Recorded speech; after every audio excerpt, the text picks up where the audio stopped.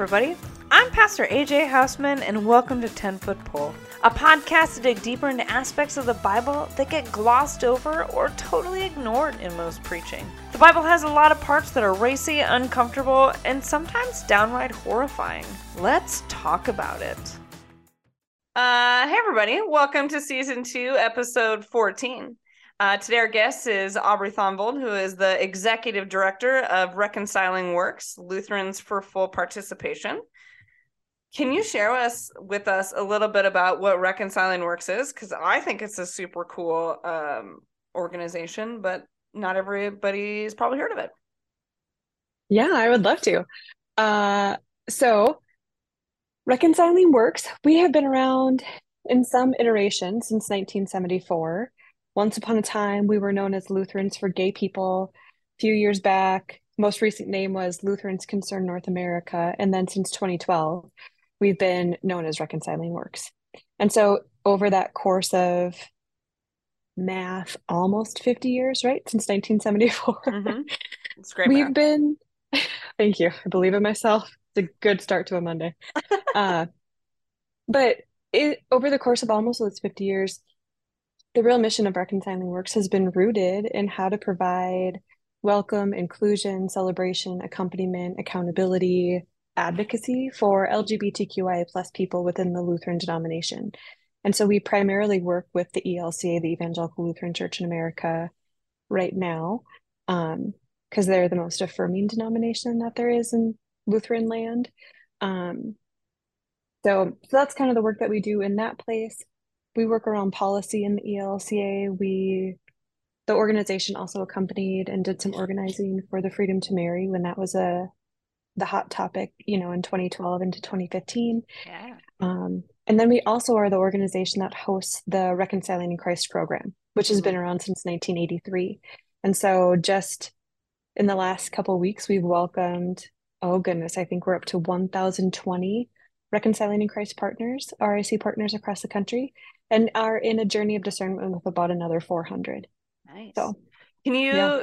you tell us a little bit about what it means to be an RIC congregation, and sort of to get that stamp of approval? And so if someone were to come across a congregation that does have that RIC stamp on them, what that means? Yeah, I think the best part about being RIC is that each congregation and community gets to live into that however feels the most authentic for them. But there are a few requirements that we have. And so, first, we require a welcome statement where a congregation community has to explicitly name LGBTQIA plus people or people of all sexual orientation, gender identity. And then they also have to have a public commitment to anti-racism because for us at Reconciling Works, that's part of our own organizational commitment. And it's also a commitment of the larger ELCA to be really intentional in our intersectionality and how we do that ministry and that work together. We also require congregations to be willing to say yes to providing a marriage or blessing of same-gender couples, whatever that looks like within their buildings and worship spaces. And then an annual contribution to the organization in some way, shape, or form. So those are just some of the things that are the baseline requirements, but very, very few meet just the baseline requirements. Often folks go above and beyond and make it what they want it to be because it's a lifelong commitment. Yeah. Well, and it's kind of a beautiful process too, how it invites congregations to have conversation, which I think is the most important piece when we're talking about, making change and talking about what it means to be inclusive. Like those things require, having conversation and what that means for everyone. I hope so. Like, I think congregations who are in their journey of discernment, often it takes anywhere from like 18 months to 2 years for them to kind of figure it out because we want it to be a lived experience. Yeah. Experience for folks, not just a, hey, we hung up a rainbow sign, it's going to be cool, you'll be fine. Yeah. But we want people to actually like have language and understanding and capacity to invite people in. And as culture changes, as communities change, conversations and congregations need to be adaptable to understand how they best serve those that they're surrounded by.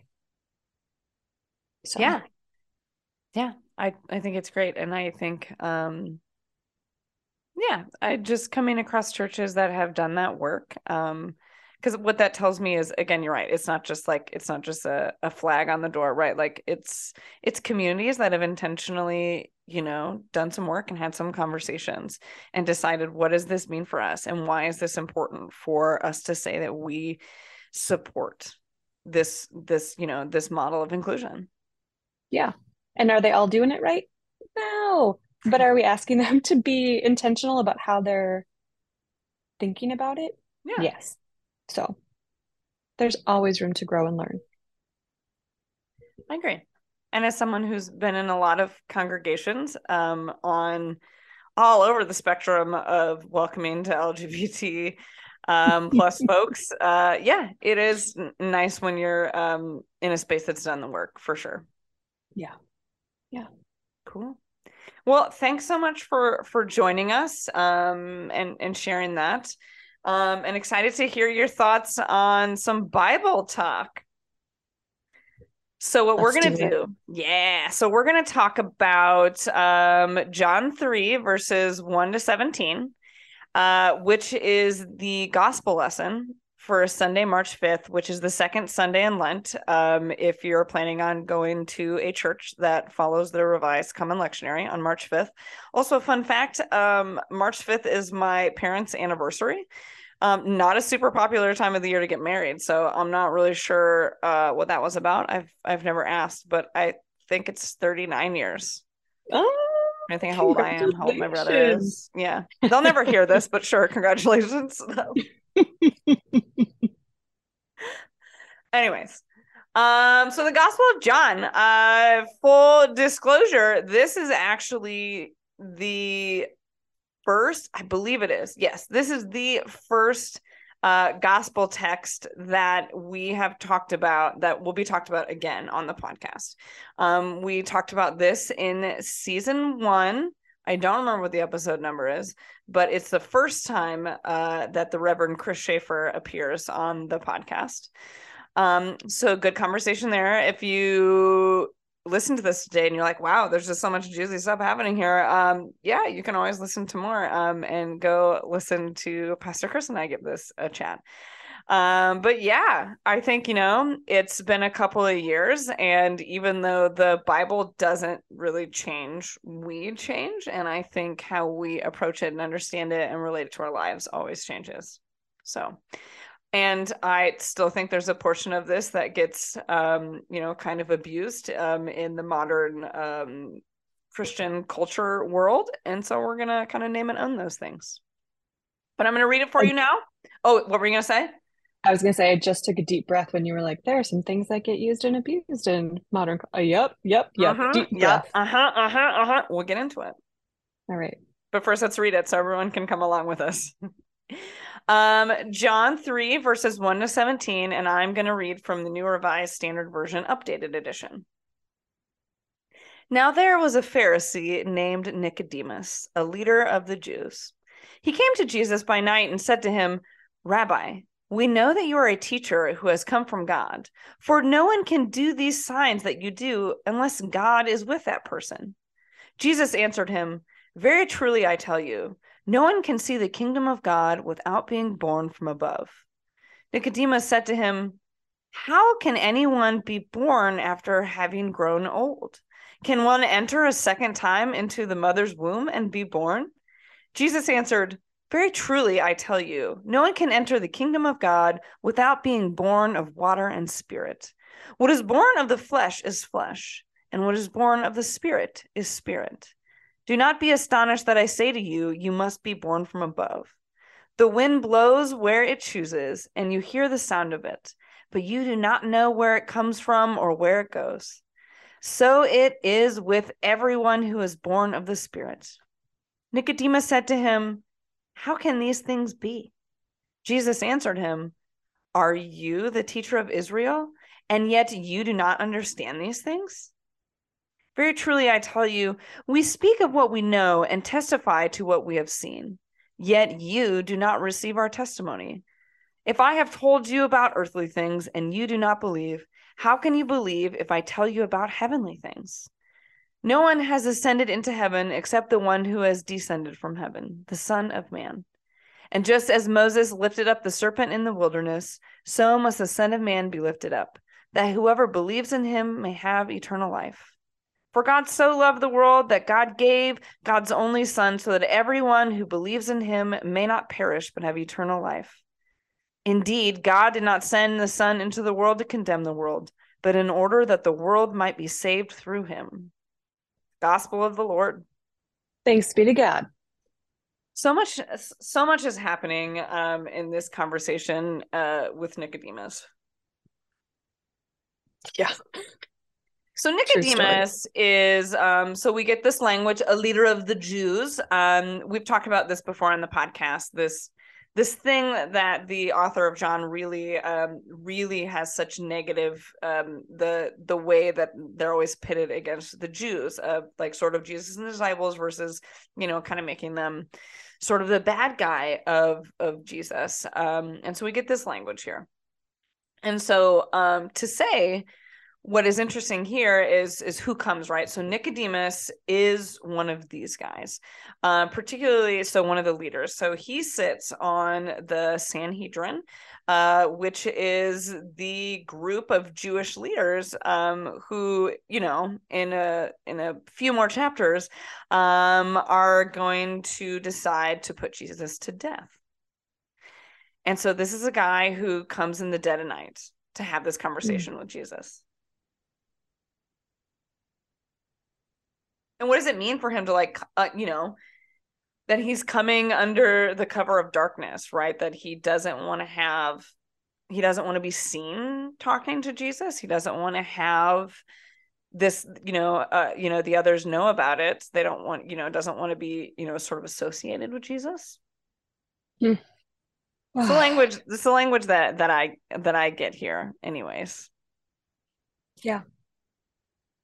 And to kind of think about the implications that come, right? Like what would have happened to Nicodemus in his larger community if people would have known that he was stepping out of cultural expectations, cultural norms to really seek true answers and clarity on something that was probably stirring in his gut for a while. Right. For him to take this step to be like, I have to find out. Like, I have to have this conversation.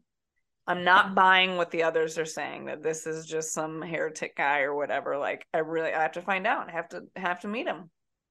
Yeah. I mean, that's option A, or option B is I'm going to go find Jesus and I'm just going to prove Jesus wrong.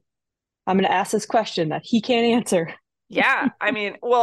So I'm not sure clearly, that Nicodemus is walking away with whatever answer he thought that he wanted from Jesus.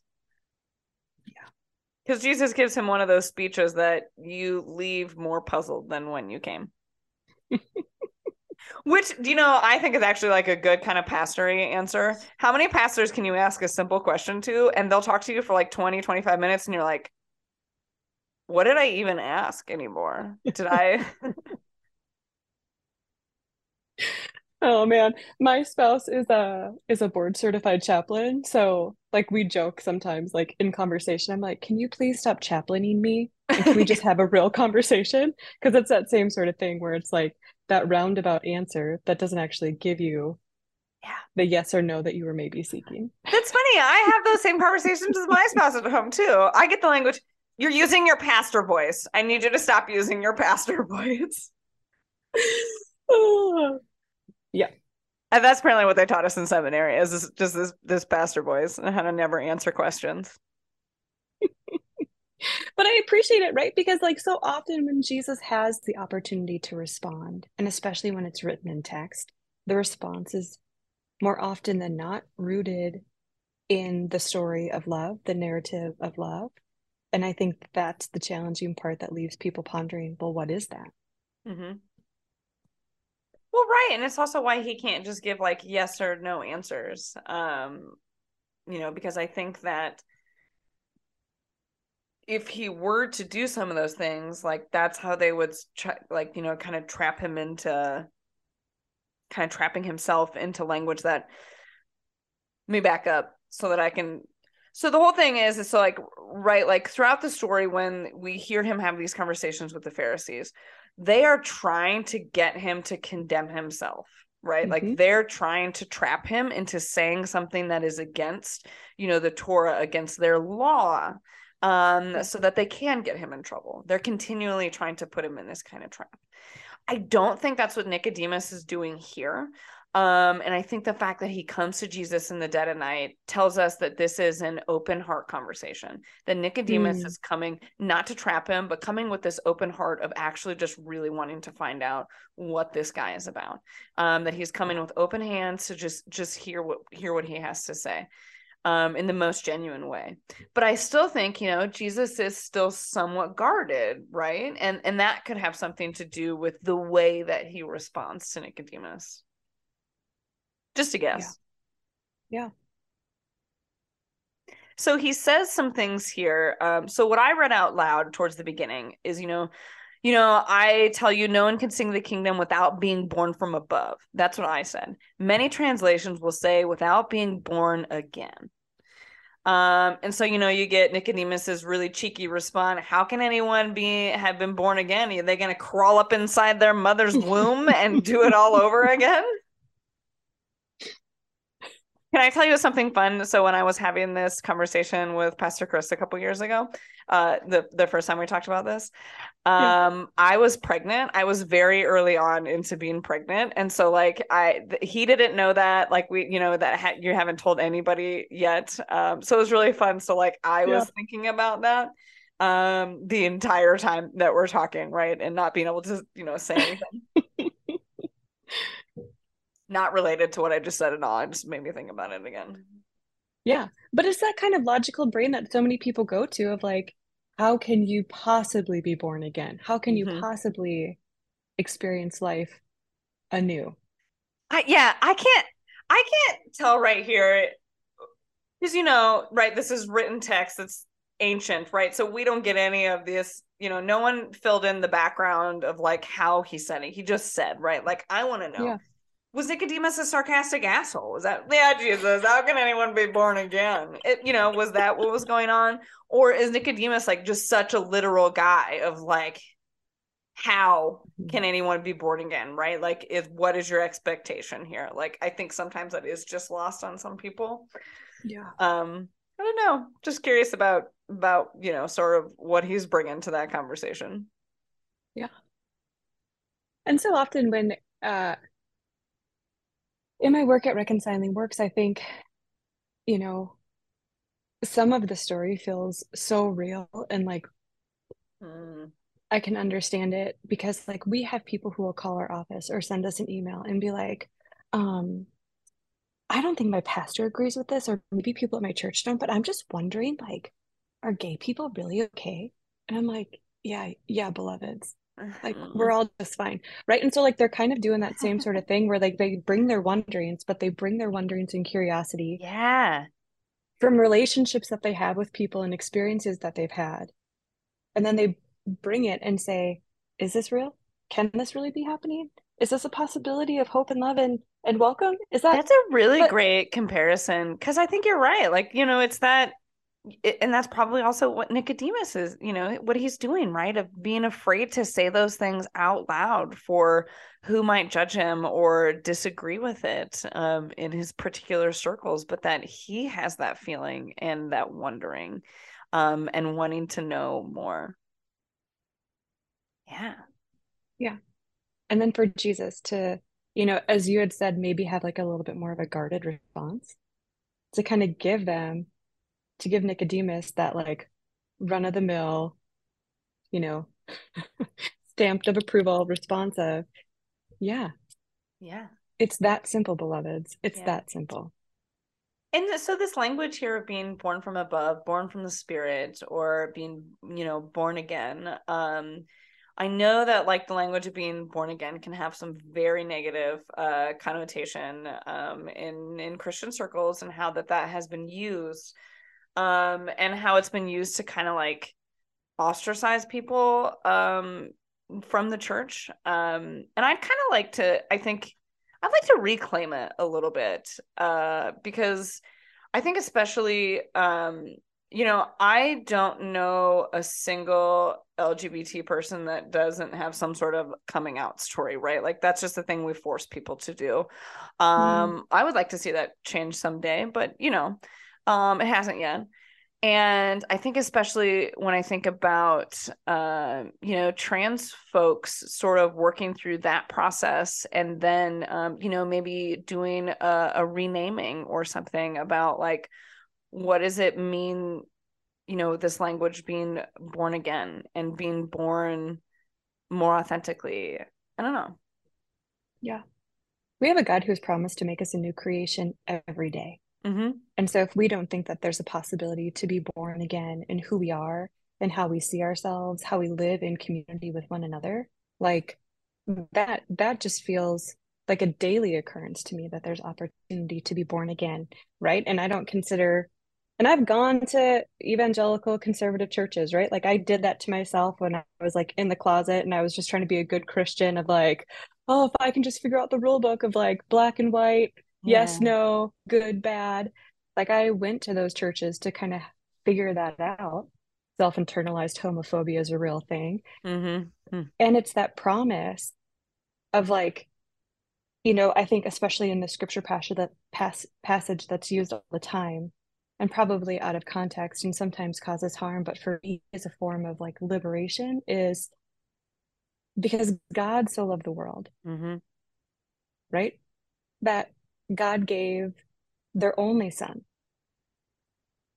for us to experience ourselves as new creation every day, to have hope, to have promise, to have new life, to have rebirth, new birth in all of the seasons of our lives.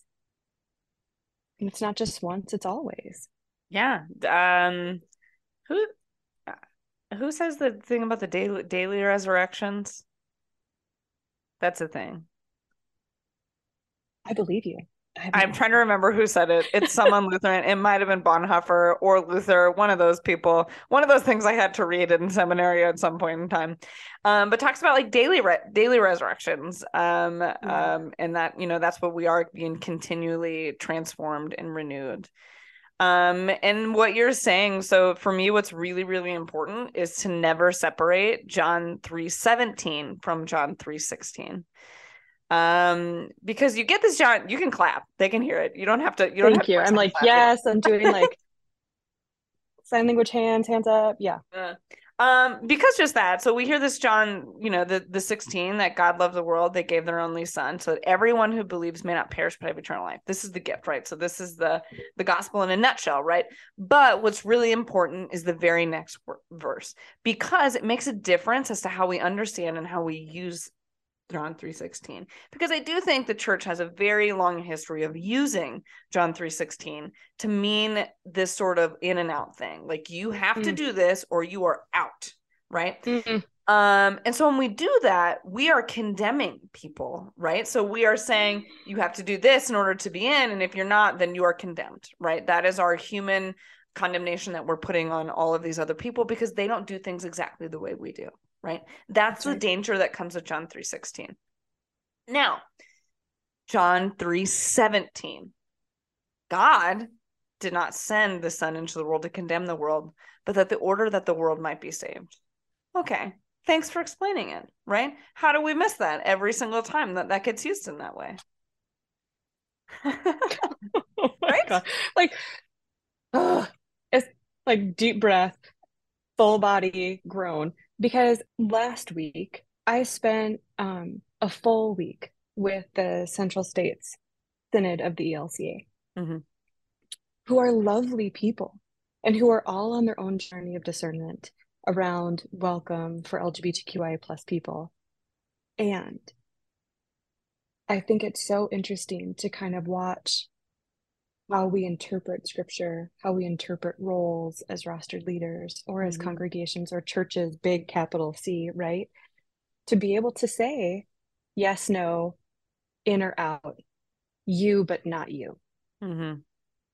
And if we could just always remember John 3:17 at the end of that beautiful message, it could be an invitation for us to remember that we're not gatekeepers. Yeah.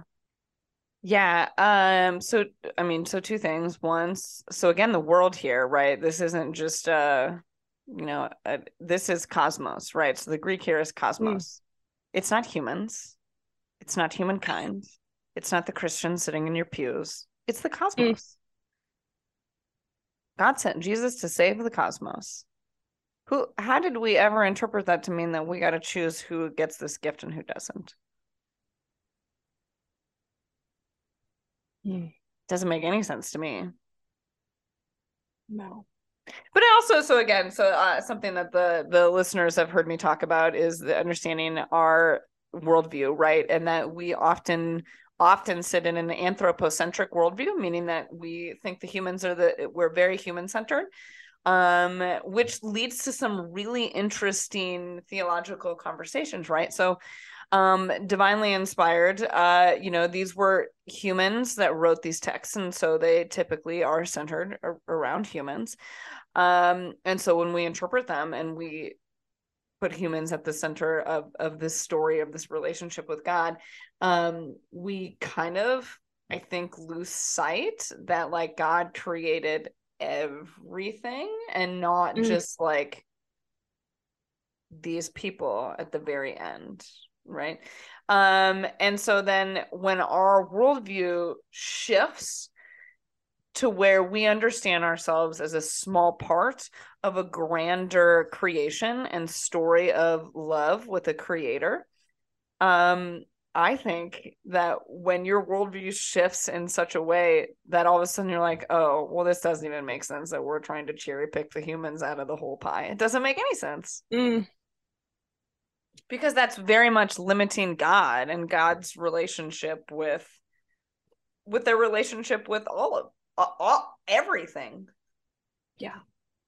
And sometimes our imagination, our understanding of what God is limited to how big we can dream and understand. And if we are self-centering it around humans, people, if we make the cosmos just about people, if we make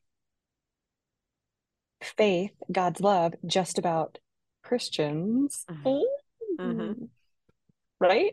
That that opportunity to see God in God's fullness doesn't only get smaller, it disappears. Yeah. And I think too, as we kind of live into this next phase of global pandemic days, whether you say we're in it or out of it or whatever, I think spending 2 years in isolation for a lot of people had us continue to drill deeper into that self-centered focus, silo, Mm. of this is just about me. And some people used their faith as an opportunity to like elevate that and say, this is even more about me. And you can't tell me I have to wear a mask. Mm. Like, God's gonna whatever, and I don't have to wear this mask. And I don't have to care for you, beloved, my neighbor, because it's about what I feel comfortable with. And as we come back into community to kind of watch this painful transition of what it looks like to be together in the world again Mm-hmm. is also just a larger example of how we struggle to see God's fullness as cosmos versus we as reflections of God made in God's image. Beloveds, it's all of it. It's all of us. Like, read some Howard Thurman. It's everyone. It's all of us. Like, yeah. Which, yeah, again, the language there that we are created in their image, right? Mm, In our image, as God speaks about themselves, right? I yeah. love that. Anyways, but that we as in all of us, and Mm, that gets lost in that translation somewhere too. yeah. So here's And this person creeping on in at night asking Jesus because their heart's going, what if? yeah, yeah. I What if love there's that. more? I love that what if, right? Like, what if there's more than just this list of rules that Mm. they keep telling me about, right? Like, what he's saying has this divinely inspired truth to it? And oh, beloveds, there is. Yeah. And what is it? You know, This is where I'm also disappointed in Nicodemus, and maybe it's just disappointed in the author because I'm so curious about Nicodemus, right? That like we don't get a follow-up really.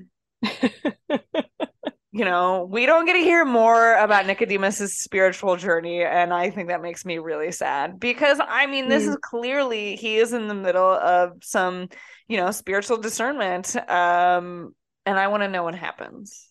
We see Nicodemus 2 more times in the Gospel of John. This is the first time that we meet him. The next time he's just around when the Pharisees are, trying to theologically attack Jesus. He's just there, doesn't really do anything about it. And then the only other time that he appears is after Jesus's death, to be able to bury him properly. So I guess I don't know. That does, I think, give us some clue as to maybe where he ended up with all of it. He could also still be in discernment and just, is a respectful guy. We don't know. But even hearing that, like, how many times am I in Nicodemus in my life? How many times do I do that? Where I say, I go and I ask a question because my whole body wants to know an answer. I get the answer, but yet because of the community I live in, the culture I'm a part of, I don't always live out that answer to its fullest because it would make other people uncomfortable, let alone myself. And so rather than maybe having a public change and display of how I am in the world, I'm just going to show up at the end and make sure that things are tucked in nice and neat, rather than making a big public display about it in moments when I could have, where I could have interrupted moments of oppression, where I could have showed up in different ways. Like that also just gives it a completely different spin for me, where here's this person who wanted to learn something really deep, but maybe, and how, who knows? They lived that out in their life. Yeah.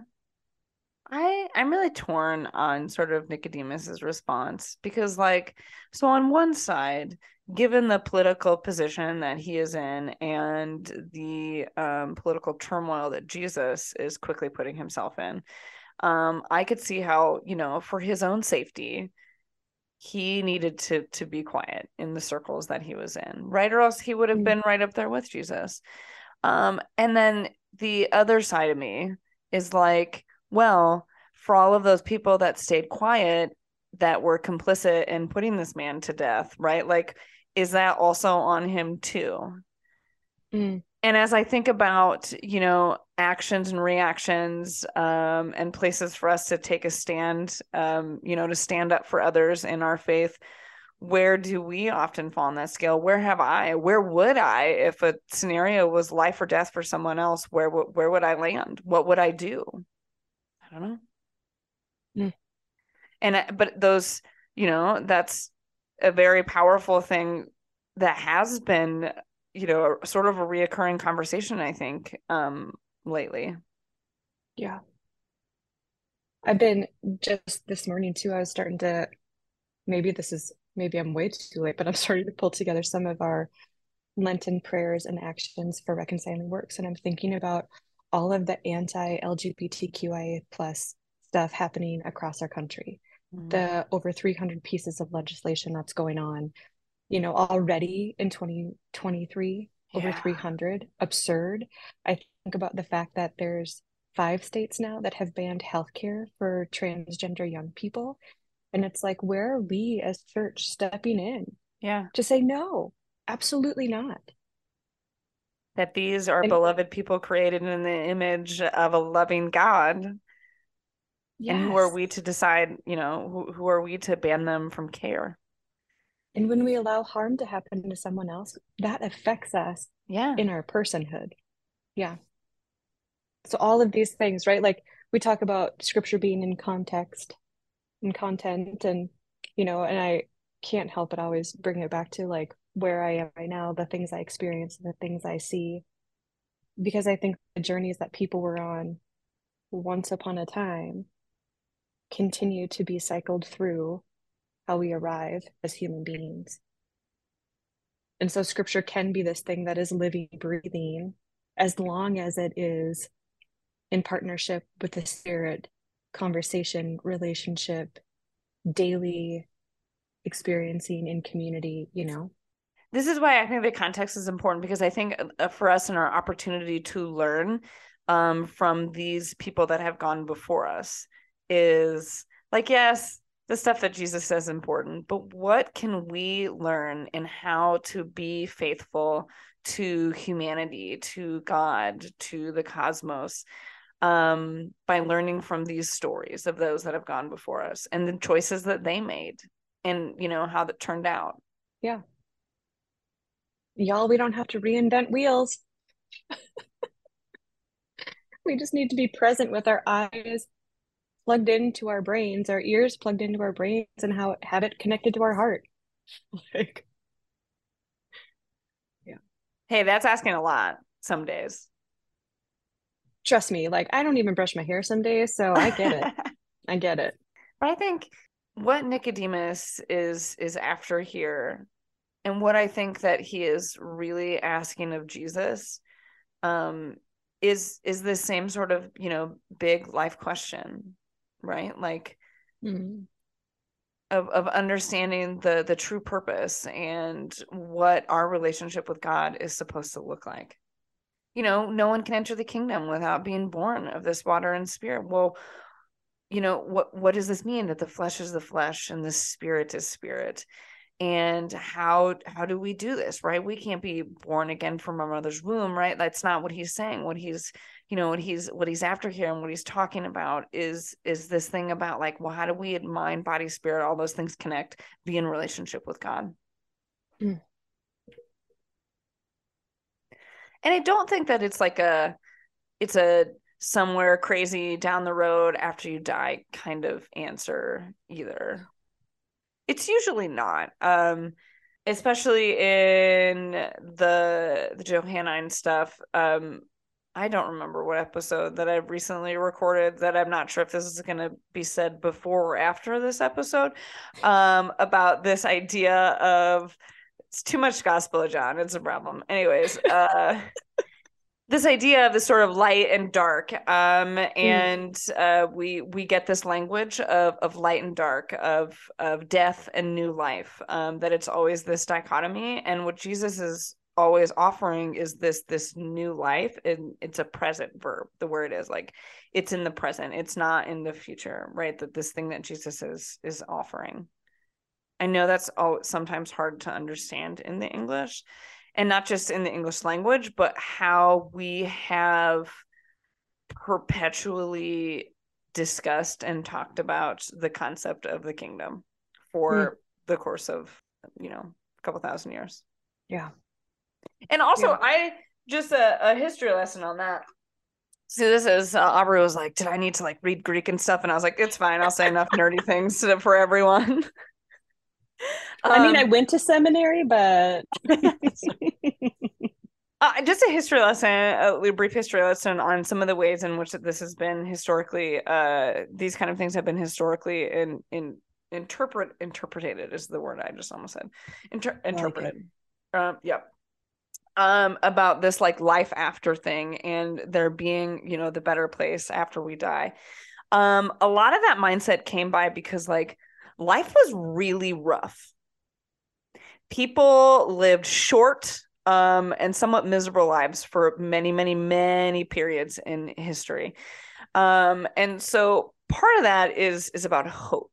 And to give this idea, you know, that like life isn't meaningless, that there has to be a goal that we are working towards.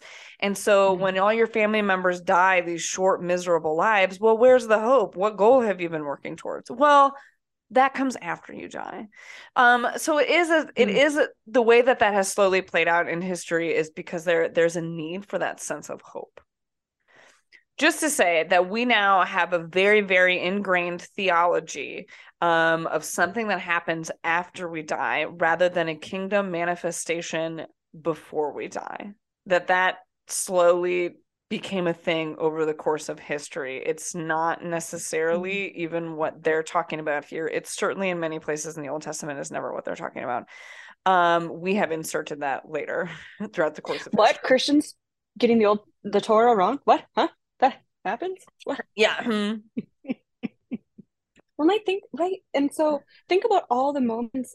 Hopefully, you have like a full basket of moments in your life where you can experience just like pure bliss, pure Mm. joy, pure love. And to think that for some people to think that that's, that's some of, but like that is the kingdom of heaven. That is right now, living, breathing with you. Like we celebrated my niece's seventh birthday this weekend, a couple days early. Oh my gosh. And like just that like belly laugh Mm-hmm. where you're laughing so hard that you're crying. Mm-hmm. Like if the kingdom of heaven isn't like that, y'all, if it's not what we're doing, even having conversations like this, like it's just being present. Thank you for It's, that reminder that it's not just this thing that we work towards, but it yeah. is right here, right now. I think anytime we are creating and recreating and co-creating with God these scenarios where people are happier, healthier, safer, Mm. more equitable. These are all of the tiny moments that we are manifesting what this realm of God is. Yeah, yeah. Which then comes back to Jesus' answer and response. Mm-hmm. For God so loved the world that God made a way for all things, Yeah, all of the cosmos, all things. and not through condemnation, but just through pure, blissful, belly laughing, Mm. joy filled love. I was listening, like, oh, sometimes when I'm in the airport, I just like scroll endlessly through Facebook or Instagram or whatever the heck is, you Mm-hmm. know, requires little brain power. And there's like this little snippet from like some Facebook page or organization, whatever, called like The Work of People. And it was this clip of Brene Brown Mm. talking about how she experiences Jesus and why Jesus is the answer for her as like a role model, mentor type of thing. And she talks in there about how like when you really love, like really, really big, loud, fierce, big love, like you become dangerous to people. Mm. And I was like, and maybe that's one of the reasons why sometimes big, belly laughing, joyful, ridiculously loud love in all of its forms feels really scary for people because it is absolute liberation. Yeah, it is. And that was the answer that Jesus gave Nicodemus. Yeah. Yeah.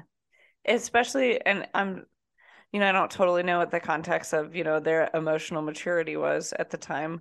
But I know at least a conversation that I've had a lot with my friends of late is just sort of kind of understanding that our parents and their generations, before them didn't live into that same emotional maturity. And so you weren't encouraged to have those kind of feelings and that kind of moment. And so I think that's one of the reasons it makes people really uncomfortable too, of being comfortable with emotions and encouraging that.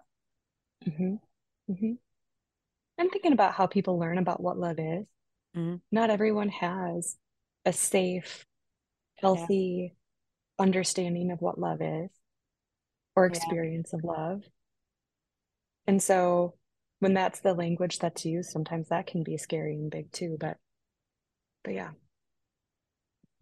Well, I mean, I think the concept of love is, I actually, the year I was on my internship in New Jersey, it was after the service, and I had given some sermon about love, Jesus loves you, all those things, blah blah blah. Go and share it. That's the summary of most sermons.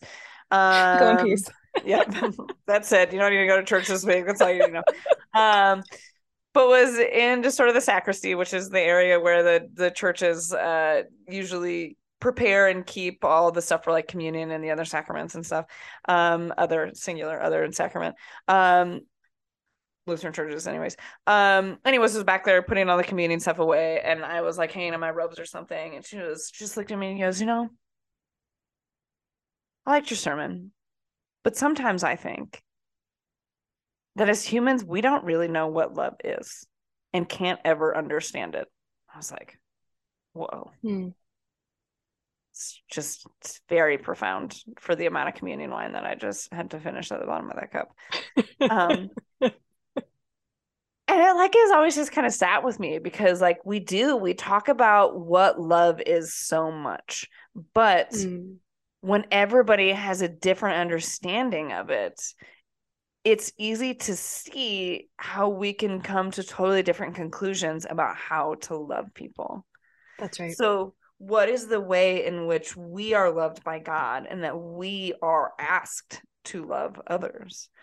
That's right. Caring for them, listening to them, being in community, even when someone pisses you off, loving people for exactly who they are, no matter how they are, right? These are ways that I understand, scripture. There are also people that come down on the side of thinking what it means to love someone is to force correct them. That is somehow a loving action, right? That people believe that what's a tough love, right? I know your face that made all my chins pop out. I know. I recoiled a little bit. Yeah. I know. It's so true.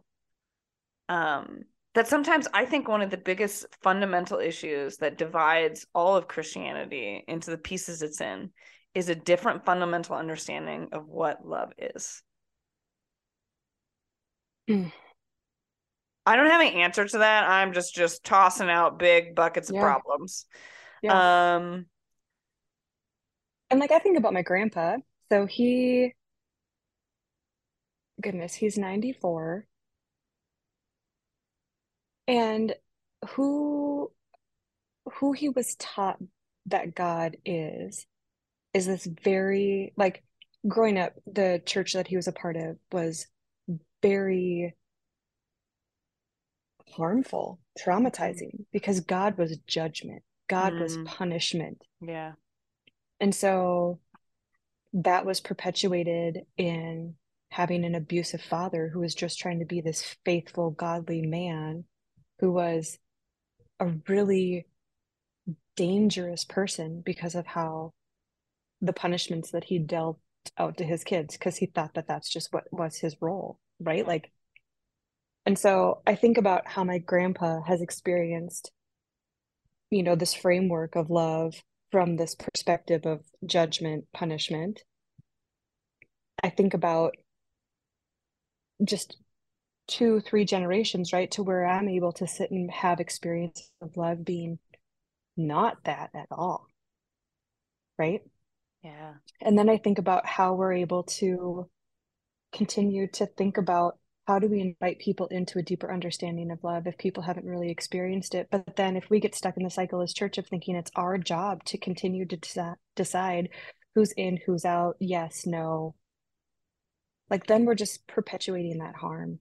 And what are we doing if it's really not supposed to be any of that? It's supposed to be wild, dangerous love, not in the way of liberation, in a way of freedom, in a way of cosmos, community, connection. It's not meant to be isolating and separating. I have to grab something. Hang on. I believe in you. Would you like me to do a song and number while you wait? Just kidding. Nobody wants that. Okay, so there's this children's book. It's called Love Makes a Family by Sophie Beer. And so just as you're talking and thinking about what love is and what we're inviting people into, first of all, this is a great book. Second of all, everyone loves to give this to a gay couple with a baby. We have 3 copies of it. So if anyone needs to borrow one or wants to have one, we are stacked here. But it's just like when we think about, so this is, love is baking a cake special for someone. Love is knowing someone's what their heart is. Love is, splashing around in puddles. Love is helping people. Love is watching someone perform from the front row that you love. Love is playing on the weekends. Love is, making you feel better when you don't feel good. It's Yeah. those things that describe what love is. That like that's the book is about like, well, that's what makes a family. That's What right. makes you a family isn't because there's one man, one woman, blah, blah, blah. That's not what a family is. There's Right. grandparents, there's two dads, two moms, there's all sorts of fun families in here. And the idea of like, well, love is laughing with someone, love is supporting them, love is showing up, love Mhm. is helping, that this is what makes family. Yeah. And so I think about when we talk about, God's family and God's relationship with the cosmos, I think it can be simplified by a baby book, right? Like the kids get it better than we do often. Oh, 100 times. So often. Mm-hmm. So often. Like to have little sweet little Heather and I, my spouse and I, we have a pretty successful amount of godchildren. I love Like that. we don't have any kiddos of our own by choice. But our lives are just rich with little ones. Mm. And it is that simple, right? Like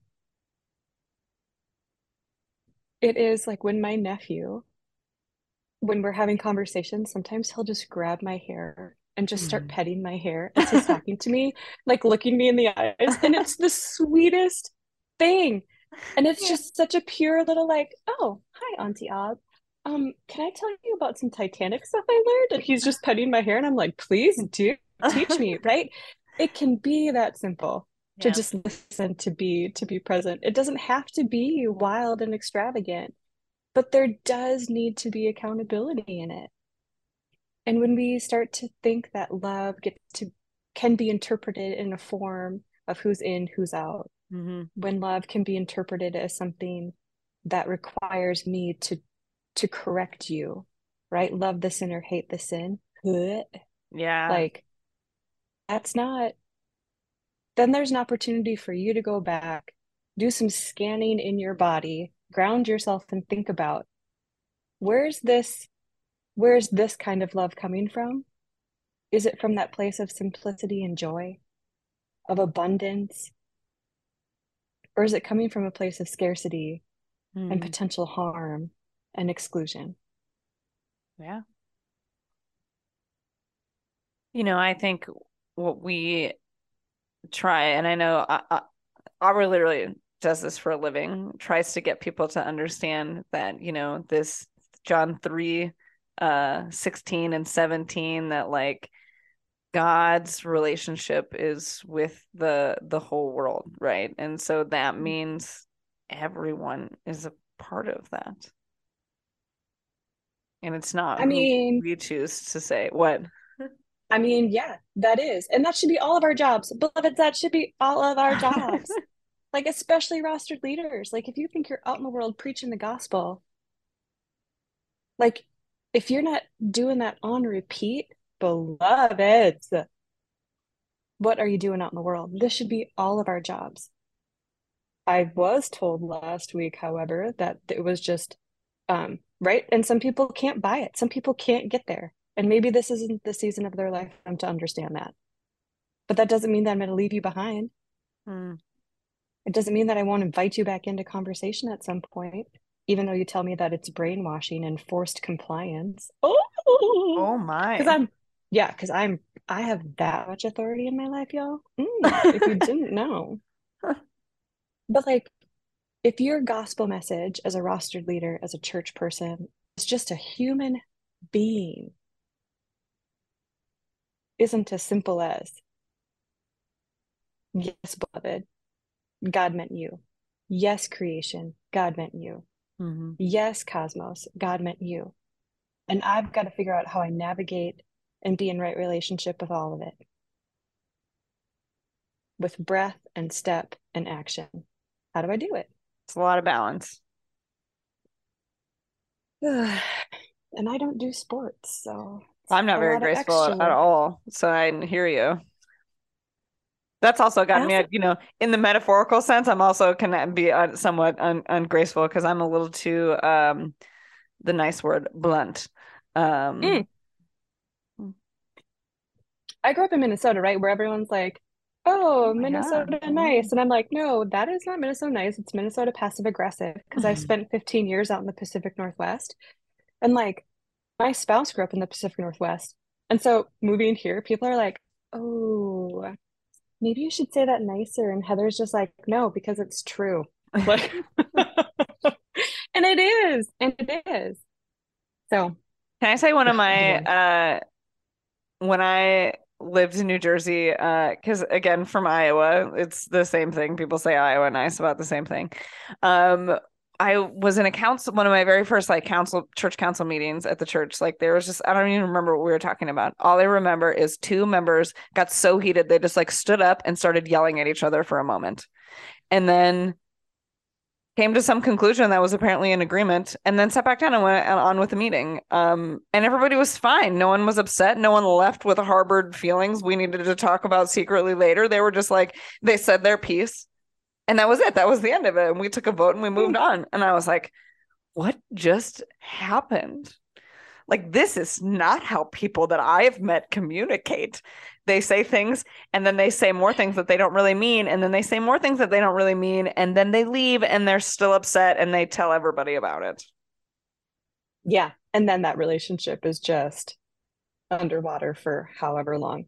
And to be honest with you, maybe Nicodemus's circle was a little bit like Iowa and Minnesota, so that's why he is like, I got to go talk to Jesus in the middle of the night. I can't do this around because these people are going to talk. We know what they're going to say. They're going to pretend like it's okay to my face, but the next thing we know, that's not how it goes down. So, Yeah. again, these contexts that we don't get, we don't really know why. Why does he come in the middle of the night? We'll talk about this more Yeah. next week, as there is an intentional contrast between the story of Nicodemus and the immediate following verse with the woman at the well, who is an outsider who seeks Jesus in the middle of the day. Yes, it is also one of my favorites, and it is fantastic. So if you have to listen to the Nicodemus story back to back with the woman at the well. This unnamed woman at the well, right? So we have this man who's on the inn. He's a church leader. He's on the council. He's a somebody. He's the right religion. He's the right whatever. And then, who comes in the middle of the night. And then next week, we're going to talk about a woman who comes in broad daylight and has a conversation with Jesus, right? And is unnamed, is a foreigner, is an outcast. She's the wrong religion, the wrong sex, the wrong everything. And Mm. her different encounter with Jesus. These are intentionally meant to be contrasted back and forth. Anyways, And isn't it delicious that Jesus makes space for both, all people to oh arrive as their full selves yeah. and to receive the same response of love and welcome? Well, hey, thank you for joining me in this just great conversation about Nicodemus and God's relationship with the cosmos. Thank you. Thanks for new insight, new awareness, and good things to ponder. Mm. Well, good. If you have to preach soon, I hope that it can be helpful for you. Hopefully, I don't. Not my gift or skill. Anyways. Well, thanks for joining us, everyone. Thanks for listening and journeying along with us. Please share this podcast with someone that you know that just could use a quick little Bible into their week, whether it's on a commute to work, to and from. Maybe you're on a treadmill and just listening, looking for a little something. Maybe you're struggling with where you kind of see yourself within or without the institutional church. I hope that Aubrey and I help shed some light that, like, listen, you're still on with God, and just need to hear some of that. So if you need to hear that, someone else needs to hear that, please share very much with them. You can learn more about the podcast at 10footpolepodcast.com and find us on Facebook and Instagram at 10footpole podcast and wherever you listen to podcasts.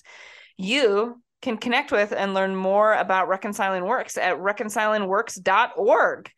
And there's this really cool function on there where you can search for Reconciling in Christ congregations in your area if you would like to check out one of those congregations that has done those conversations, has had those has done the work, discernment of work of welcoming in your area. And as always, the 10-Foot Pole podcast is a ministry of the Delaware Maryland Synod. To learn more, go to demdsynod.org. Thanks, y'all.